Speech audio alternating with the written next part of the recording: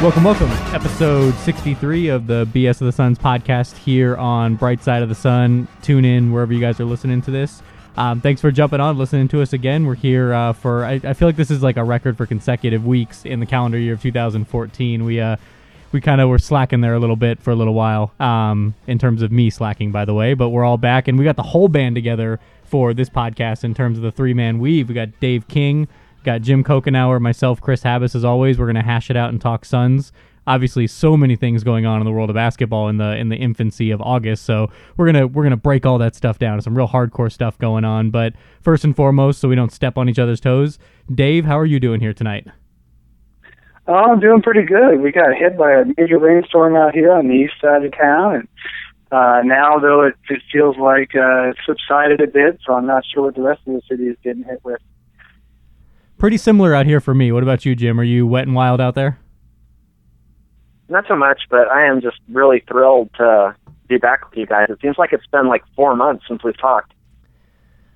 The three of us collectively. No, we did a podcast not too long ago, right? I don't know. Maybe it has been a month or so, but 4 months. It was about a month ago. Yeah, I think 4 months might be a little bit of an over-exaggeration, but over-exaggerations are not uncommon going on right now. I think I see that wink comment there by Jim. Yeah, exactly. But no, before we jump the shark there, and speaking of shark, it's Shark Week, which Jim had put together his Going Gorilla with some Shark Week stuff, and hopefully there's no sharks flying out of clouds or tornadoes out here with this storm, for my cheesy topical reference there. You're welcome, America, Arizona, whatever. Let's start off with PJ Tucker. So we talked a lot about the hypotheticals of what could happen with him. We saw the fine, so we talked about that in recent podcasts. Let's talk about the actual 3-game suspension imposed by the league. First, I'll go Jim and then Dave. First of all, what was your opinion on it, the fact that it came out as an NBA laid out suspension versus the Suns coming out and doing it themselves? Not saying that they didn't work interactively together, but that it was the NBA announcing the suspension.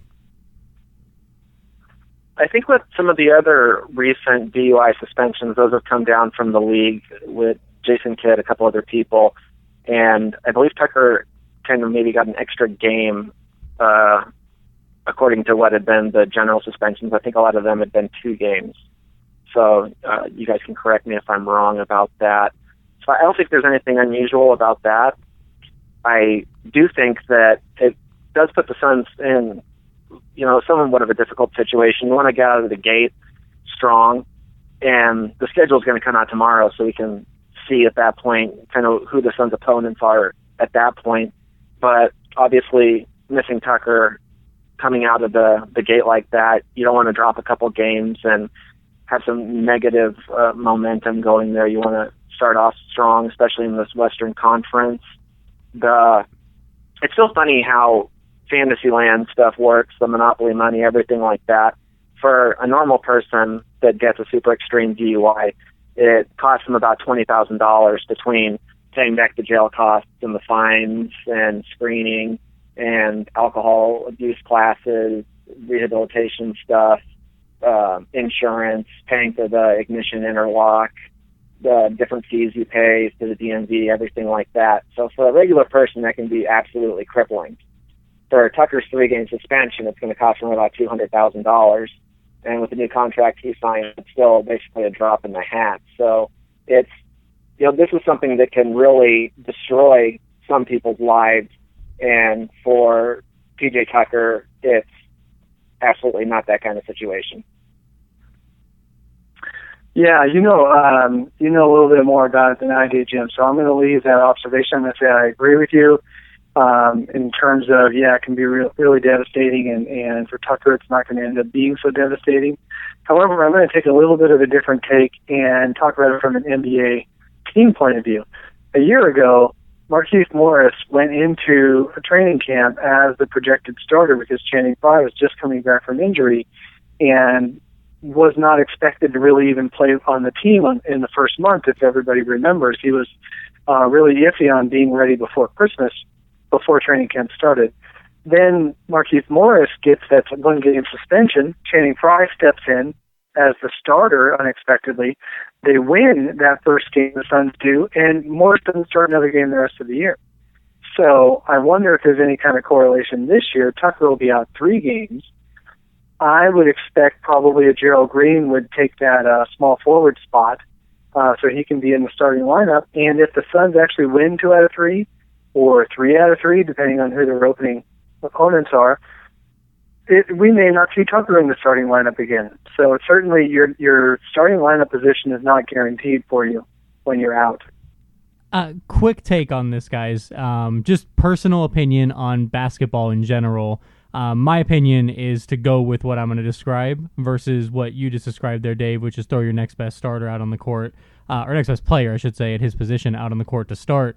Would you go with the Greg Popovich mentality, though, instead of that, and keep your rotation intact by starting somebody in his place? That way you can still bring Gerald Green off when you normally would bring him off. That way the season and the team and everything is all kind of put together the way you want it minutes-wise. You can keep that. I know it's the first 3 games of the season, so it's a little bit more unique, but maybe throwing in like a TJ Warren as your starter, or throwing out somebody else like Marcus Morris to start. That way you can keep your rotation intact. I totally would not do that. I think they've already got Gerald Green, who's going to be squeezed for minutes behind. I'm assuming Eric Bledsoe will be back, and Dragic and Isaiah Thomas. And so this is a great way to throw a bone at Green's feet and give him 3 games to prove himself in a new role, because he's not going to have his old role anymore. Yeah, and that's all I have to say about that. Just like Dave said there, the Suns already have a logjam in the guard spots if we're assuming that Bledsoe's going to be back. So in this hypothetical situation, there really is barely even minutes for Thomas, Dragic, and Bledsoe between the 2 guard spots. You got 96 minutes a game. You divide that by 3, that's 32. That's probably pretty close to where those guys should be minutes-wise. So I think already at this point, the natural assumption would be that Gerald Green's probably going to have to take some minutes at the 3 if he's going to get any considerable minutes in the season. I kind of see it that Tucker would be a starter, and Marcus Morris and Gerald Green are going to kind of split up those backup minutes between there, with Marcus maybe playing a little bit of 4 and some smaller lineups. So I think that either Green or Marcus will start, and it would take something, and we'll probably have seen that by training camp, not just on the court there, that somebody would have had to take a big step forward to supplant P.J. Tucker from the spot just based on the 3-game suspension. I still see him as the starter. He, in a lot of ways, was the beating heart of this team last season, and I think he's going to do that again. And I think he's going to be working even harder than before, if that's possible, for P.J. Tucker to put his best foot forward and show he's moved past this and be a role model and a leader for this team.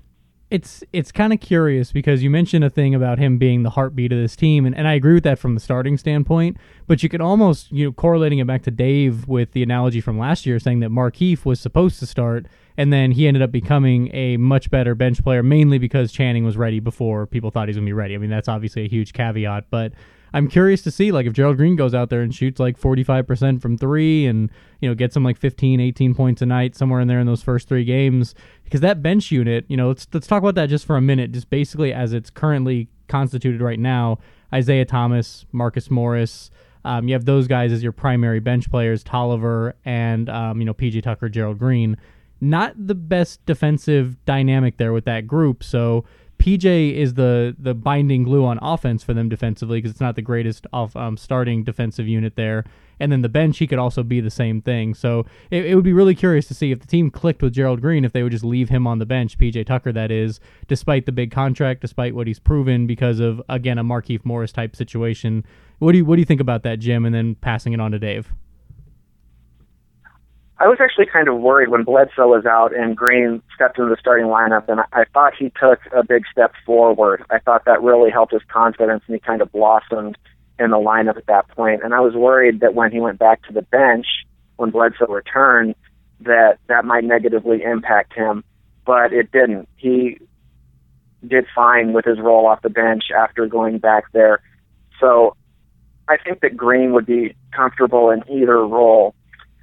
Jacob put up some stuff recently that kind of showed Isaiah Thomas may not be quite as bad of a defender as some people are thinking, despite his diminutive stature, that he actually did pretty good in defending lots of different situations. So I don't know that he'll give up as much defensively. And the way the Suns' guard platoon is set up, you figure he's going to be out there with Dragic or Bledsoe, that there's no reason why one of those guys won't be on the court at all times in any competitive type of game. So I don't know that the rotation really needs to change up from what they have going there, unless, like I said, somebody takes a big step forward, maybe one of these young guys, and just, kind of becomes a better player than they were last season. And real quick before Dave jumps on there, just to throw it out there, last year in the starting role, Gerald Green played a total of 48 games, 34 off the bench. He was 17 points a night, which was 4 more than his bench role, 3.8 assists a night, 3.8 rebounds, and 1.8 assists a night, which reached 1 up from his reserve role as well. -3 on the plus-minus as a reserve, +1.5 as a starter. So just numbers out there for Gerald Green. He definitely flourished as a starter in this system. Oh, he definitely flourished as a starter, but what's the minutes difference? I don't have it in front of me here. Per game, there was a difference of 7 minutes per game, yeah. So some of it was minutes, some of it was just he was more productive as a starter because he was expected to do more. I don't know. I wouldn't really, and I know we have a lot of Gerald Green fans as Suns fans, but I wouldn't really base a whole lot of major decision-making on making sure Gerald Green is happy next year. He's only got 1 year left on his contract. He did play better than he ever has played before this past year. If he keeps that going, he'll earn his minutes. If he doesn't keep it going, then the Suns need to look at somebody else because he's only got the 1 year left. So, and I just think the Suns just need to experiment. I know I started it off with, I'm going kind of full circle here. I started off with saying, let's reward Gerald Green with 3 starts while PJ Tucker's out. And I think that's fine, but I wouldn't spend the rest of the season, unless Gerald Green proves his worth, I wouldn't spend the rest of the season finding minutes for him over Isaiah Thomas, Bledsoe, Dragic, and, even the Morrises, depending on how they play. I think Marcus Morris is going to spend a lot of time at the 4. Even though he's small, I think the Suns are going to have to play a little smaller next year and hope their pivot guy, the guy in the middle, can help protect the rim. So, I mean, a real factor, a key factor for this season has got to be Alex Len. I know the Suns, I'm pretty sure, I don't know, but I'm pretty sure the Suns will sign a veteran center, although they already have Shadlick Randolph, so maybe that's their veteran center. Somebody who could take over for Alex Len if he's not ready, but hopefully someone a little bit better than Shadlick. Nothing personal, Shad, but I think the Suns need to have a little bit more beef on the front line as a backup plan, but I think their primary plan is going to be to put the Morris brothers at the 4 almost the entire game. So you're saying that we're not putting a lot of stock in Alec Brown with the second round pick there. I know he's on the verge of signing, if not already signed in Europe. I haven't brushed up on my European. Yeah, I think Coro just said that he's committed to go to some team in Spain now. There you go. As soon as he gets over his surgery. And I did get a tweet from someone who followed Alec Brown. This is his second separated shoulder in the past year, so I'm not sure if it's the same shoulder or not, but he's not really made for rough and tumble, fall on the ground and dive for the ball kind of play. He's really there to stand outside and shoot the threes. Yeah, it was kind of comical that as soon as he got drafted, everybody's immediate thought was, so obviously that's Channing Frye, the replacement right there. He's going to be a 7-footer that can shoot threes. It's like, guys, look, not only is he a rookie, he was drafted for a reason. You don't get a guy in the 50 area, and he's going to end up being a Channing Frye type impact. That's an anomaly and a freak thing that happens, but So to change things up here, and it feels like deja vu. Last week I played audio. This week a newspaper guy decided to talk to Sarver. So Sarver didn't get out there and make his comments through the radio waves, which are much more fun to play with. He got a chance to talk to Paul Coro of the Arizona Republic, and I'm going to go ahead and quote this for you here, guys. It is Robert Sarver saying, "Maybe that's just posturing and negotiating," Sarver said of the reports. "We haven't heard from the guy in 4 months, so I couldn't tell you." Now, obviously, we talked about this via email, and we kind of went back and forth on it. My take is that's a guy throwing another guy under the bus and trying to make him look like the bad guy. Obviously, the Suns have talked to Bledsoe's camp, quote-unquote. They've worked with Rich Paul and those guys. I'm sure they've spoke to Eric Bledsoe. The 4 months thing is comical because they played 3 NBA regular season games in the past 4 months. So obviously, there was some kind of communication. But when you hear those kind of comments from Sarver, piggybacking off of the radio stuff from last week where, he went out there and there was a spin doctor again saying, the Suns have offered him a fair deal and they think that they have a great relationship. They love Eric and they think that he'll love Phoenix and be down here soon enough. Starting off with Jim and then switching over to Dave again, what are your thoughts on Sarver once again in the media, doing the things that make people dislike Robert Sarver for, it just kind of is what it is with that? Well, to kind of defend Sarver's timeline there, I think he was just rounding up to the 4 months. Eric Bledsoe's exit interview was April 17th. So that puts it pretty close to 4 months if he was on a plane to go spend time with his family and concentrate on getting healthy, like he said at his exit interview when he didn't make any kind of glowing remarks about his time here in Phoenix, anything like that. I don't understand what Sarver is attempting to gain through this.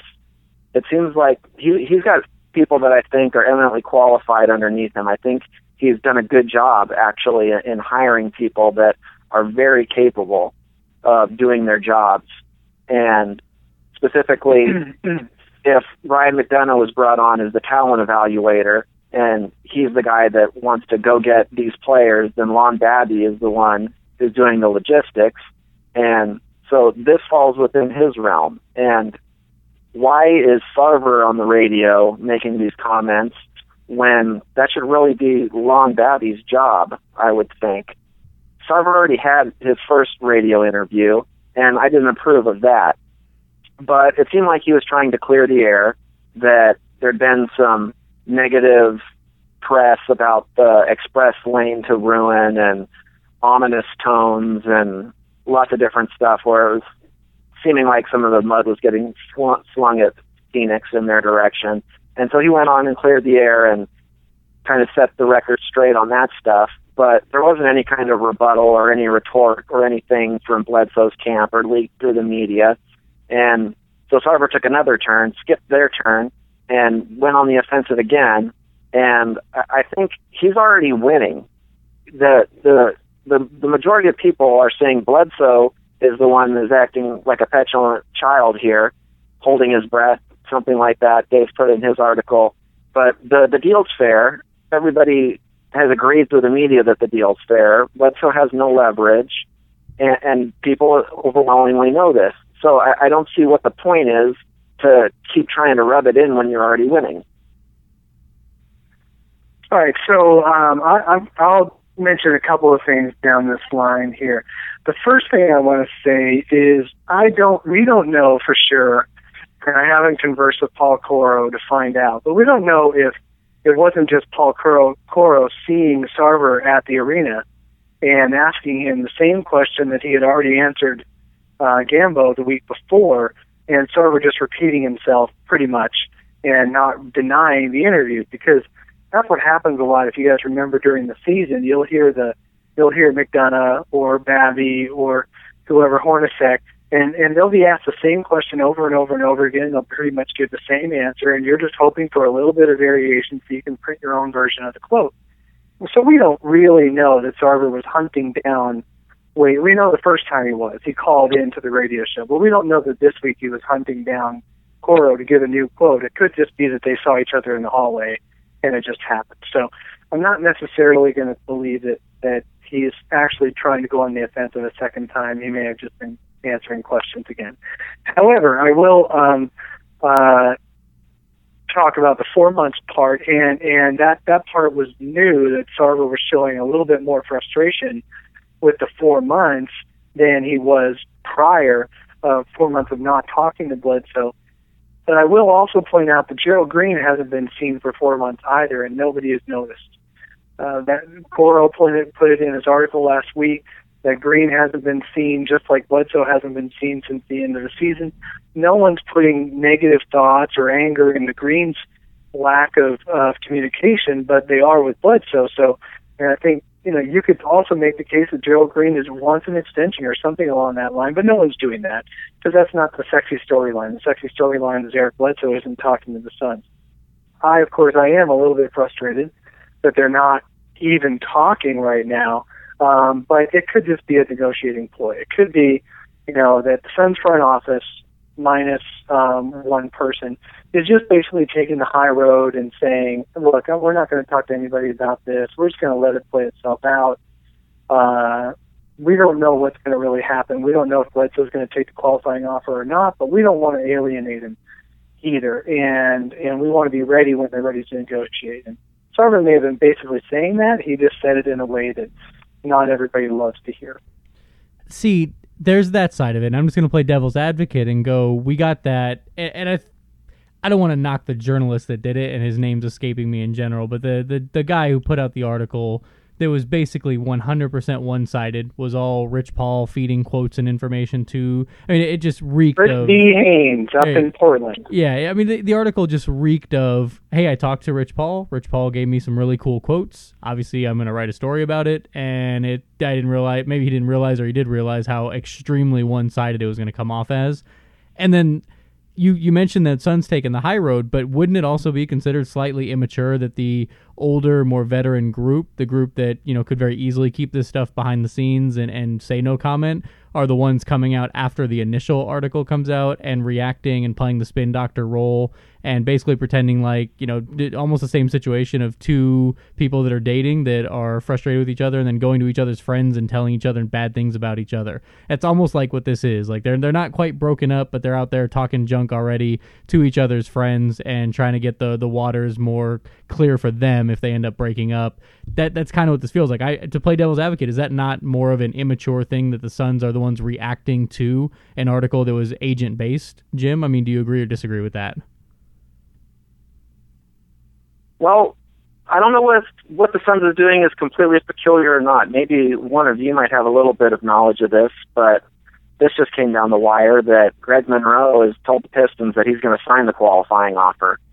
And is the Pistons owner out in the media doing radio spots to defend the Pistons' position and making comments to reporters that are published in the paper in Detroit that paint the franchise in a positive light and paint Greg Monroe in a negative light? It seems like bad negotiating tactics on the Suns' behalf. Actually, Jim, let me if Monroe did take that, then no, Jim. I mean, Jim, I just want to point out that it was just widely rumored last week that the Pistons made everybody aware, one way or another, that they had offered Monroe 5 years, $60 million, and then upped it recently back to 4 years, but more money per year. And Monroe debunked that earlier this week, saying no, that offer was never made, and now he's taking the qualifying offer. So let's not assume Detroit hasn't been flinging mud too in their situation. I just wanted to stop you there because you were painting a picture of the Detroit's been magically perfect and the Suns haven't. No, I wasn't painting that picture. I said I didn't know. I completely prefaced my comment, so I wasn't painting that picture. I qualified it. But what I'm saying there is basically what I was trying to say there. I don't agree with the negotiating tactics that Sarver's doing through the press. I don't think that's the way this should be handled. And Eric Bledsoe's threat could be very real. People talk about it, and even myself, I think it'd be insanely idiotic to take that risk when you have generational wealth being offered to you to gamble that. But Monroe appears to be willing to take that qualifying offer, to take that gamble and sidestep the generational wealth. So maybe there is some weight behind Bledsoe's option to do the same type of thing if these things actually do go sour, if they can't make any kind of agreement. Yeah, I mean, and it's interesting with Greg Monroe because he's a guy that the Suns have been, rumored to, linked to, yada yada, and some people love the idea, some people hate the idea. But I mean, the fact is, an under 25-year-old skilled forward/center like Greg Monroe, they don't grow on trees, even though Detroit seems to have a few of them. But it's all just about personality. I mean, we talk about the Detroit Pistons owner doesn't go out into the media and talk, but then again, Mark Cuban is signing contracts in the club with, big time free agents, and Tom Pera out there in Memphis is talking about having Mike Miller as a player coach. But then again, maybe he didn't say those kind of things as he said on the radio. So, different owner personalities. Like, we know Sarver's going to go out there and talk and he's going to do things. I think we just got kind of used to him not doing that, or maybe doing that to a much more dimmed light and a dimmed spotlight, because McDonough and Babby were given the spotlight. Coach Hornacek was given the spotlight. Goran and Eric and the team were given the spotlight. So anything Robert Sarver did last year was so dim that now during the summer and these, super active months of late July, early August, heading into training camp, everything that's done is overemphasized. It's over-highlighted. If, a guy steps foot in another town, it's like, oh, is he going to go there in free agency? It's just silly stuff around this time of year. I didn't love the comments, as we talked about in the email thread back and forth with each other. I didn't necessarily love the comments. I just think, being quiet, just, negotiations shouldn't be public unless you're Vince McMahon and it's the WWE and it's scripted. There's a good reference there. Sorry, I was a little distracted because I just did a quick internet search of Pistons owner Greg Monroe, and I found an article. He gave a 3-hour interview just 2 days ago, and part of that was all about Greg Monroe and the current negotiations and how he hopes Monroe will take their offer. And he can't speak for Monroe. He thinks Monroe has to decide what's fair for himself, and they're going to give him time to make that decision. Sounds almost exactly like what Robert Sarver said. So I don't know about the mudslinging part as much as you guys. So I don't take it as quite as negative as you guys do, or at least as unique that the Suns are the only ones doing it. Well, here's my point. Not that it's mudslinging, but that it's unnecessary. And to say that one side is more mature than the other, just to me, just doesn't feel accurate. I think it's both sides could very easily close their mouths and not go on the radio and not talk to reporters and just say no comment and walk away. Happens all the time.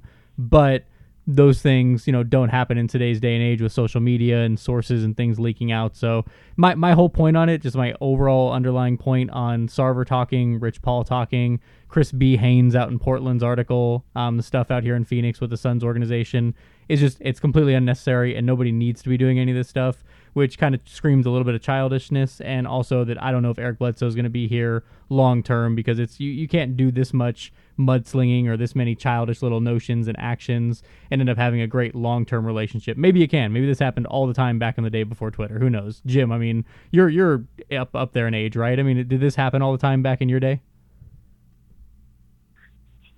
I just know these aren't regular negotiations. Anybody that says that they are is deluded or lying. That we have Greg Monroe's similar situation side by side, and now Bledsoe is running right past him in terms of having no agreement anywhere near in sight. So we've seen stuff with the Suns before where there was irreparable damage to players like Joe Johnson, where they just didn't want to come back to the franchise, where they said, please don't sign, please don't match the offer. I don't want to be here anymore. So I don't know if it gets to that point. I don't know about Bledsoe, whether he's the type of person that is forgiving, that doesn't hold resentments, that can be like a duck and just let the water slide off his back. I don't know personal knowledge of whether he is angry or to what degree he's angry. So without knowing some of that stuff, who knows whether there's still a chance that he comes back, the Suns offer some kind of token raise, he signs the contract to where he can save a little bit of face, both sides win, he shows up, and it all goes away. That's always a possibility, but as this goes on further, it looks less and less like a possibility. So the Suns are just out there alienating the dirty South. I mean, Joe Johnson from Arkansas and Eric Bledsoe from Alabama. It's just like they just got some alienation problem with players from the South there that are young and talented and may or may not deserve big contracts. But speaking of alienation, so to go more national, I was hoping those guys were from the same state, but I figured Arkansas and Alabama, it's the same thing, right?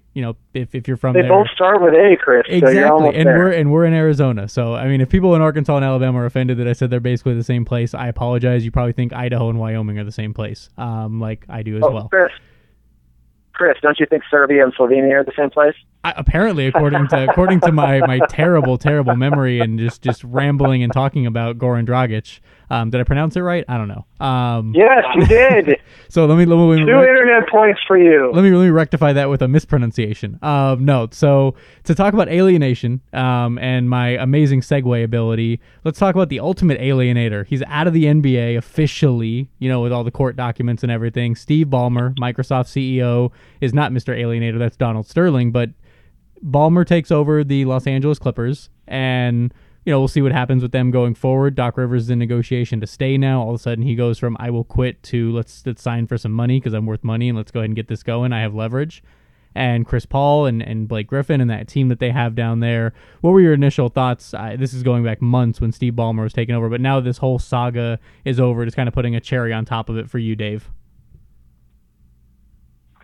I'm sorry, I was totally distracted by seeing that Veronica Mars cast is getting back together. I do apologize. I need to get off of social media while we're on these things.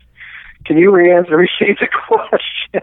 You're terrible. Jim, you know what? Jim, I know Jim is always paying attention to me when I'm talking because there's always a nice little pause before Jim's answers, almost like Ryan McDonough, where it's like his brain clicks and goes, and I have the perfect surgical answer for Kris. Jim, go ahead. Hey, at least I'm honest. Jim, what are your overall thoughts on the entire Donald Sterling, Ballmer, Clippers situation? Just kind of closing thoughts on it. Well, it seems like they get rid of one opprobrious reprobate, and then they're still hanging on to this other nefarious entity with keeping, they get rid of Donald, but they keep Shelley around. And then I think I heard something earlier that they, part of the sale, they had to name her the number one, super extreme Clipper fan and hang up banners. I don't know how it works out for the rest of her life until she dies. That was worked into part of the agreement on the sale.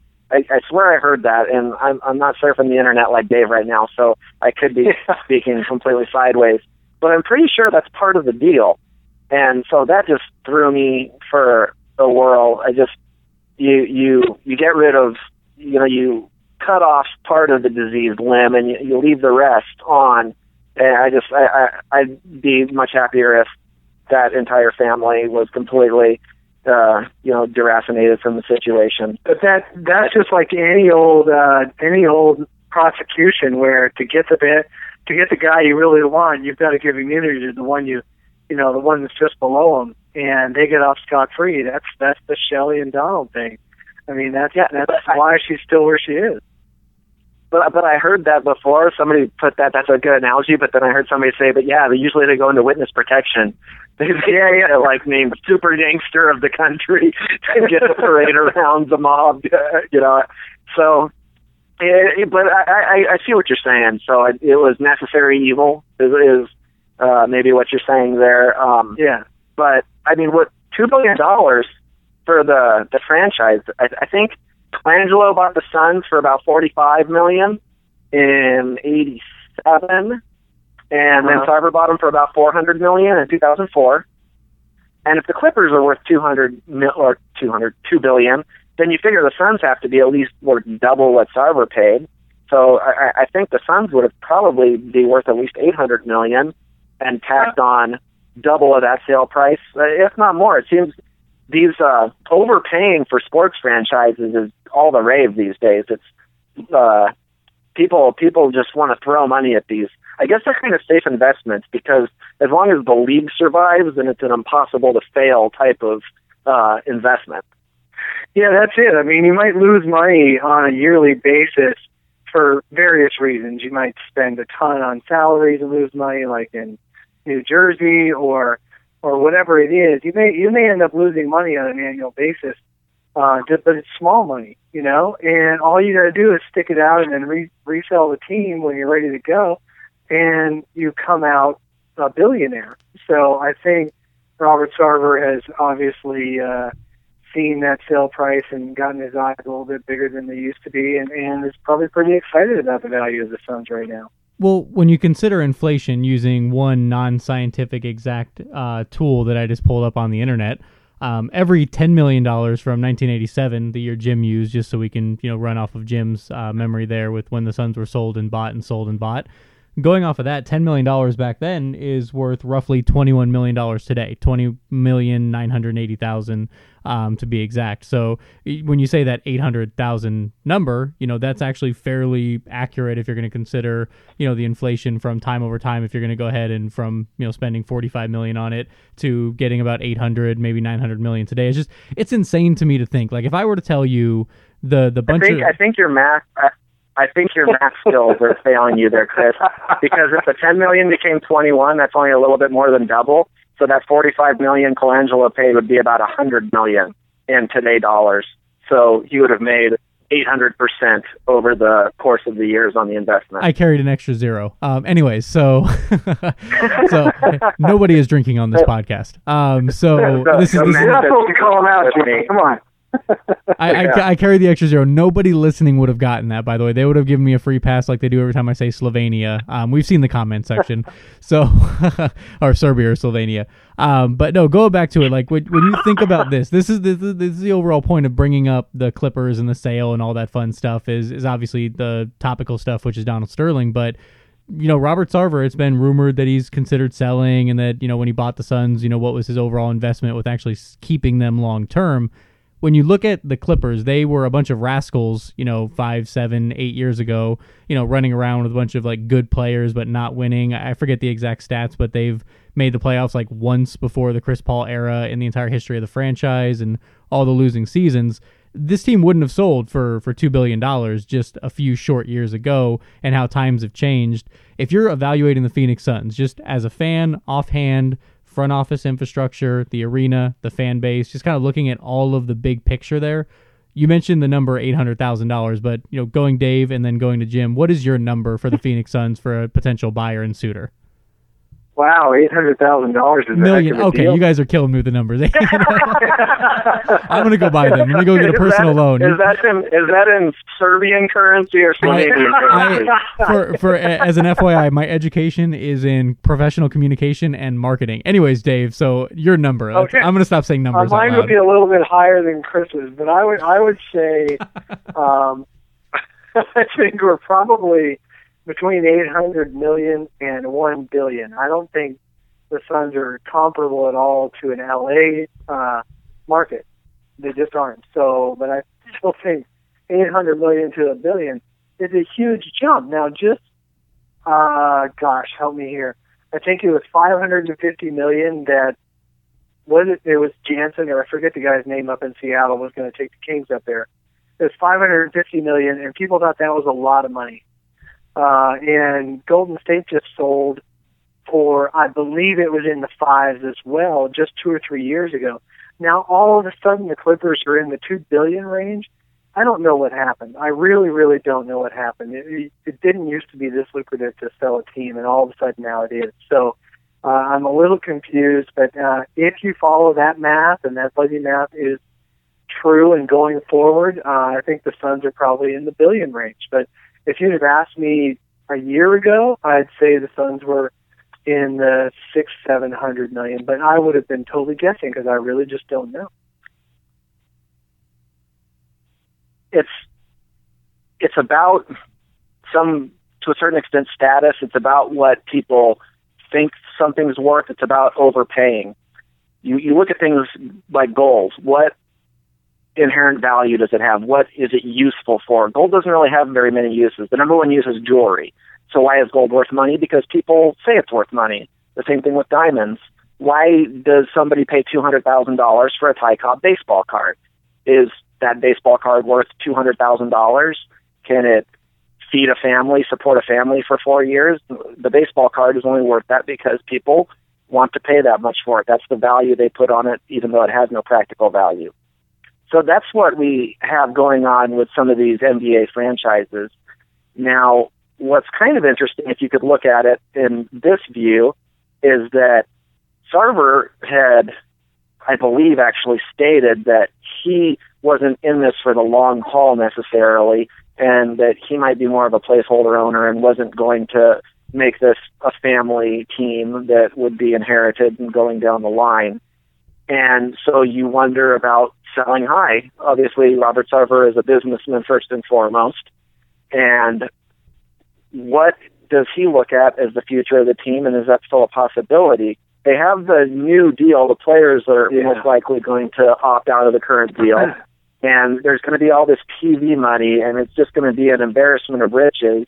And going into that, I wonder whether Sarver, I'm sure he's thought about it, even if he's not planning on selling the team. Is the team going to be worth more going into that collective bargaining deal or after the collective bargaining deal?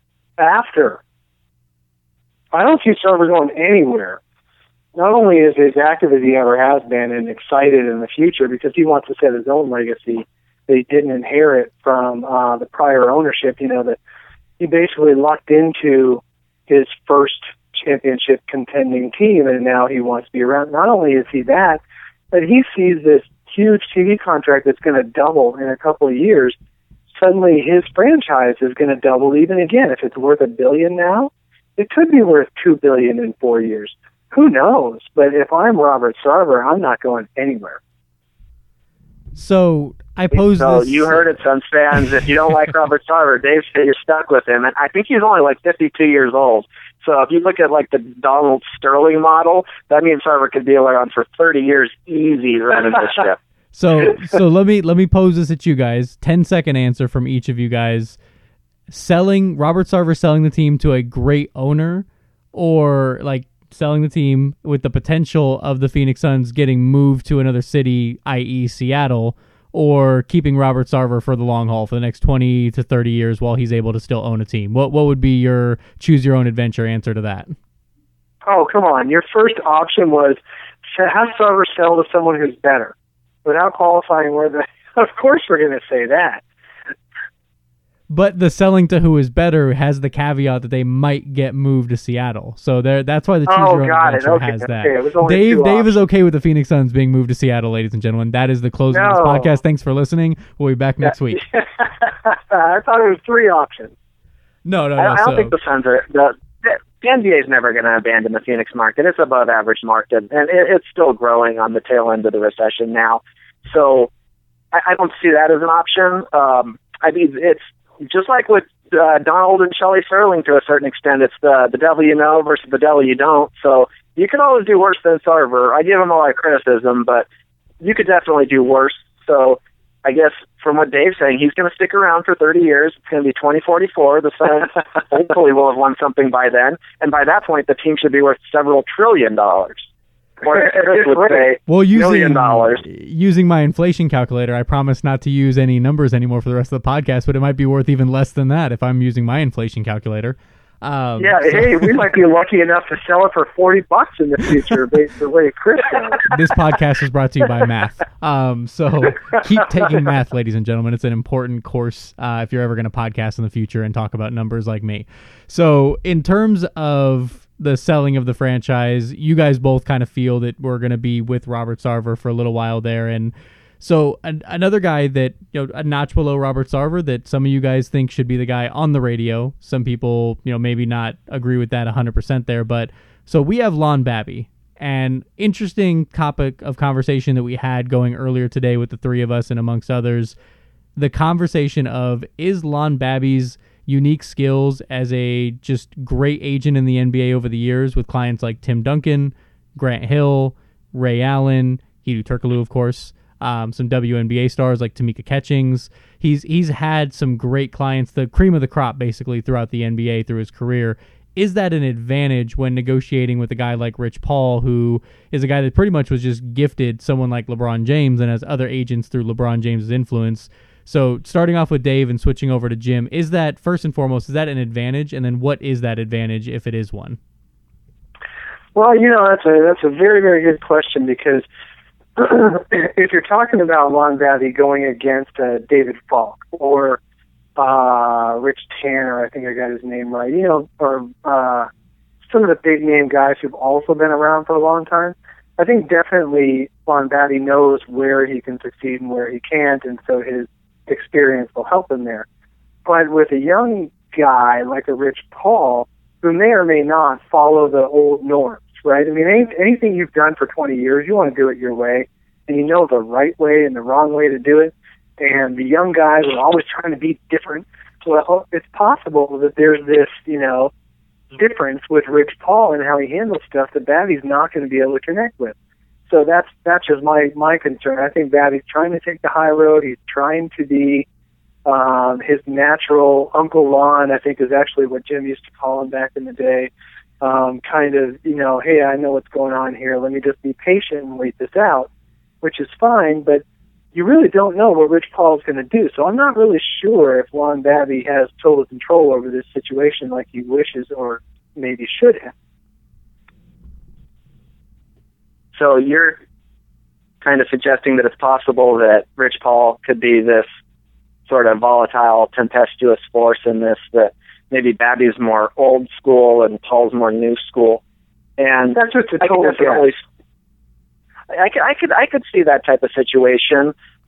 Obviously, we don't have a lot of inside access to what's going through Rich Paul's mind, and having any exposure. We've been around Lon Babby a little bit, and especially you more so than I have, Dave. So we kind of can get a little bit of a feel or read on him. But my concern through this is it doesn't seem like these guys are negotiating in the same room and with the same expectations, with the same train of thought. They're playing different games, because it's pretty widely agreed that the Suns' deal is pretty fair, and Rich Paul seems to be asking for something that nobody thinks is fair. And it seems to this point like he's holding firm to that line, that for whatever his private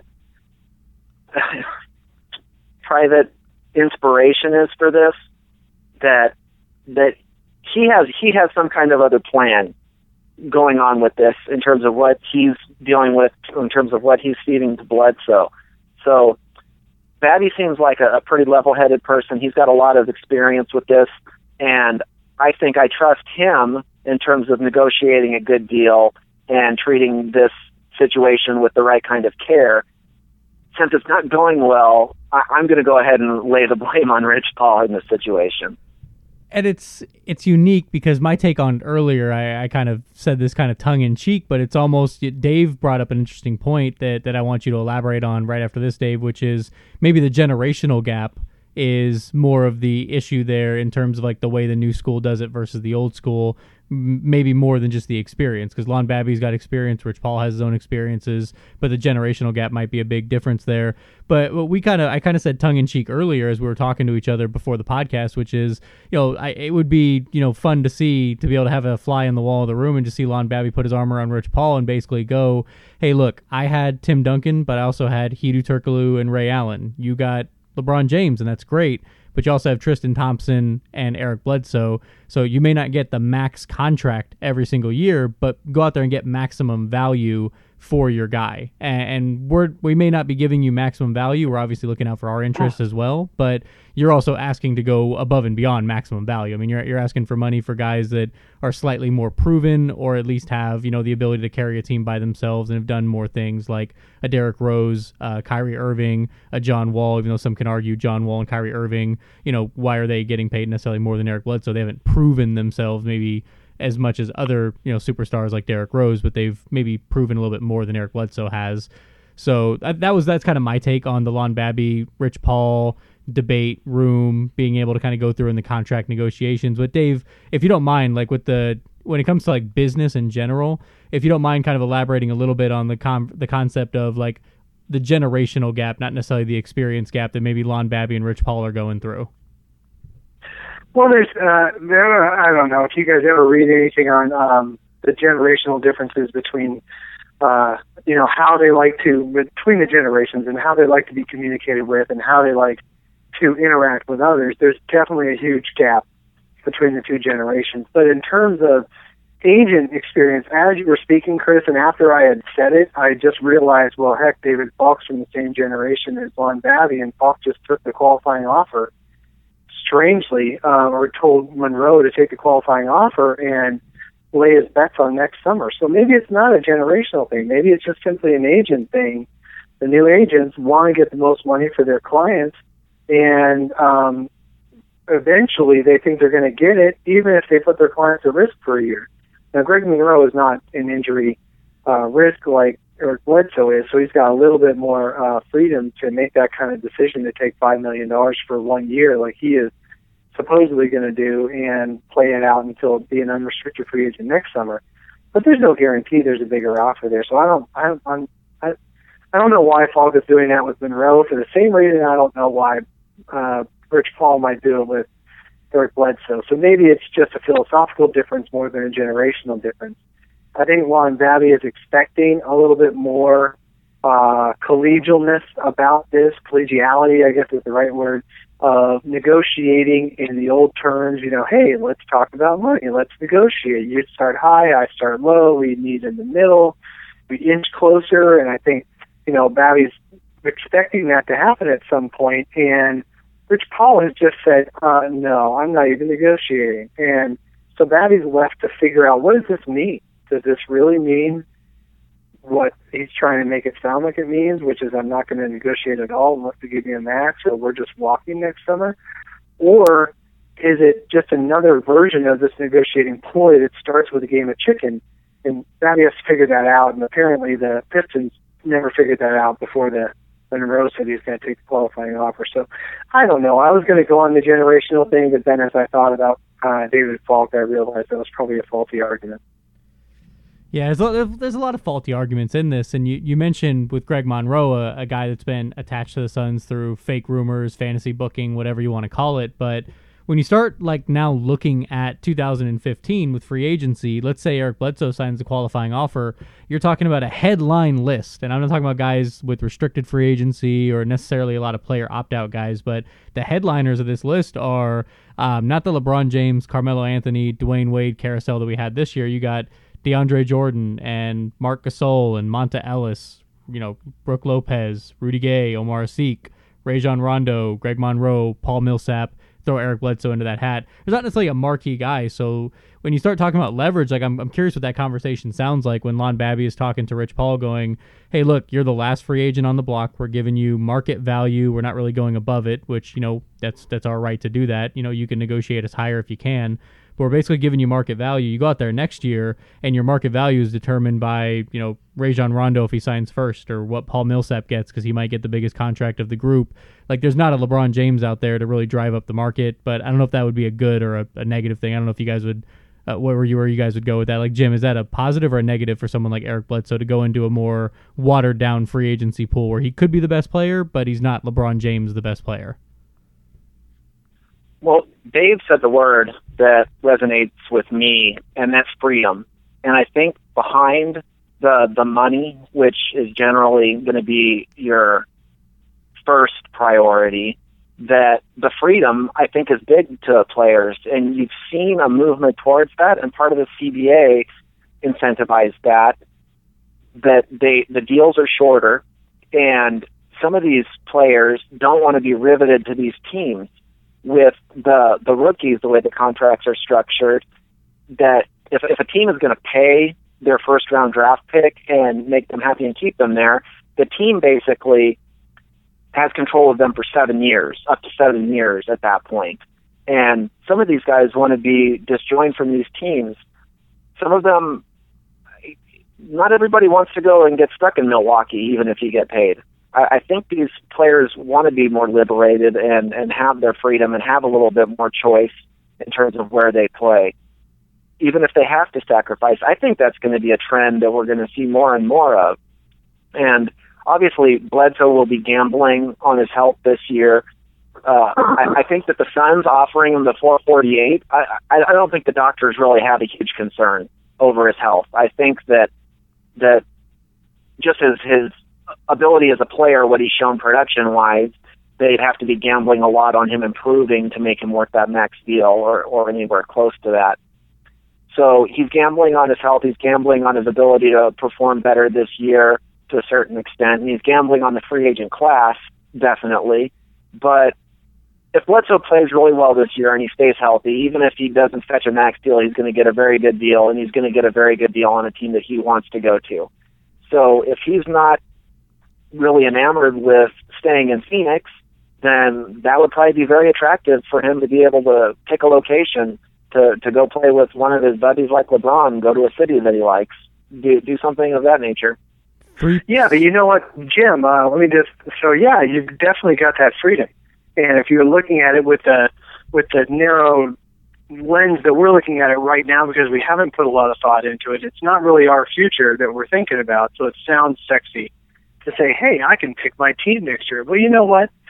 The teams you want to sign with may not have the money that you're looking for. If you're also money-oriented and, more so than anything else, you're going to look for the money. And so it's really going to be another begging session next summer where, you can call it a market and all that, but and Kris listed all the guys. There's not going to be the 1 or 2 week waiting session next summer because we all waited for LeBron and Carmelo, and then everybody had to go after that. I think next summer you're going to have a lot of, if you listen to that list Kris made, a lot of equal talent. I mean, you could say that Greg Monroe and Amara Sheik make about the same kind of money, and Rajon Rondo and Eric Bledsoe should make about the same kind of money, and so it's going to be a fight to who gets the first offer, and then the second, and then the third, and all that, and all of a sudden the money might have dried up again, just like it did this summer. So I think Bledsoe's taking a huge risk, and he's not going to have 4 offers from all 4 teams he wants to play for, and he picks the best one. He may get stuck again, taking something equal to or less than what he's offered this year, and it might be deciding between Milwaukee and Minnesota. My rejoinder would be that the lengths of these contracts now are incentivizing teams to keep space under the cap. You have a lot of teams clearing space, and I think that's going to be a trend you're going to see moving forward. And even next year, that's going to be something that's going to be happening, but more so in the future. And the other thing that I would say is that the Suns traded Amari in the sign and trade to the Knicks for a trade exception that they never used, and they traded Steve Nash in the sign and trade to the Lakers for a couple picks. So there's a good chance. The Suns are not going to take the trade exception back, though. No, I don't see the Suns doing that at all. I see the Suns only trading. No, but this is a different Sun. They're not going to trade away Eric Bledsoe for a trade exception. Plus, they're not really in that position. They're going to have max money themselves next summer. Right. I just saying it's an option. It's something that's obviously 100% for sure happened before multiple times under Sarver's watch, under his ownership. So it's hard to say never when it already has happened. Sure. Okay, good point. All right, so this is getting really tight and contentious, and your treadmill run is over, no, guys. It's not. This is like a negotiating session between Rich Paul and Lon Babby now. You guys each have no, because we're doing more talking. Well, if we're talking about generational gaps, this was a negotiation between Lon Babby and Rich Paul, then Jim would be, if he's Rich Paul, he's sending in his negotiation tactics via text message or email with the way that generation likes to communicate. And Dave, if you're Lon, then you're trying to just get in a room and talk to the guy face to face. But no, this is a lot of good stuff here, but I'm sure everyone's treadmill run is over. Dave, Jim, are you guys cool to hang out for maybe a little quick 10 to 15 minute extra session? We'll go a couple of extra minutes. Well, let's end the podcast now and then go ahead and let everyone get off the treadmill for a minute and then pick this back up and get maybe some bonus rounds from us here in a minute. Sure. Absolutely. All right, so that's episode 63 of the BS the Suns podcast here on brightsideofthesun.com. Again, brought to you by the letter Math. So we're going to go ahead and jump into a second session here. Feel free to click on the link right below. We're going to talk about ESPN Suns rank stuff and continue on with a few other real quick topics that we weren't able to get into in that first hour there. But thanks for listening. Tune in, the website, wherever you're streaming this from. Share, tell a friend. We appreciate the support. Again, click on the link right below. We're going to go into some extra rounds here.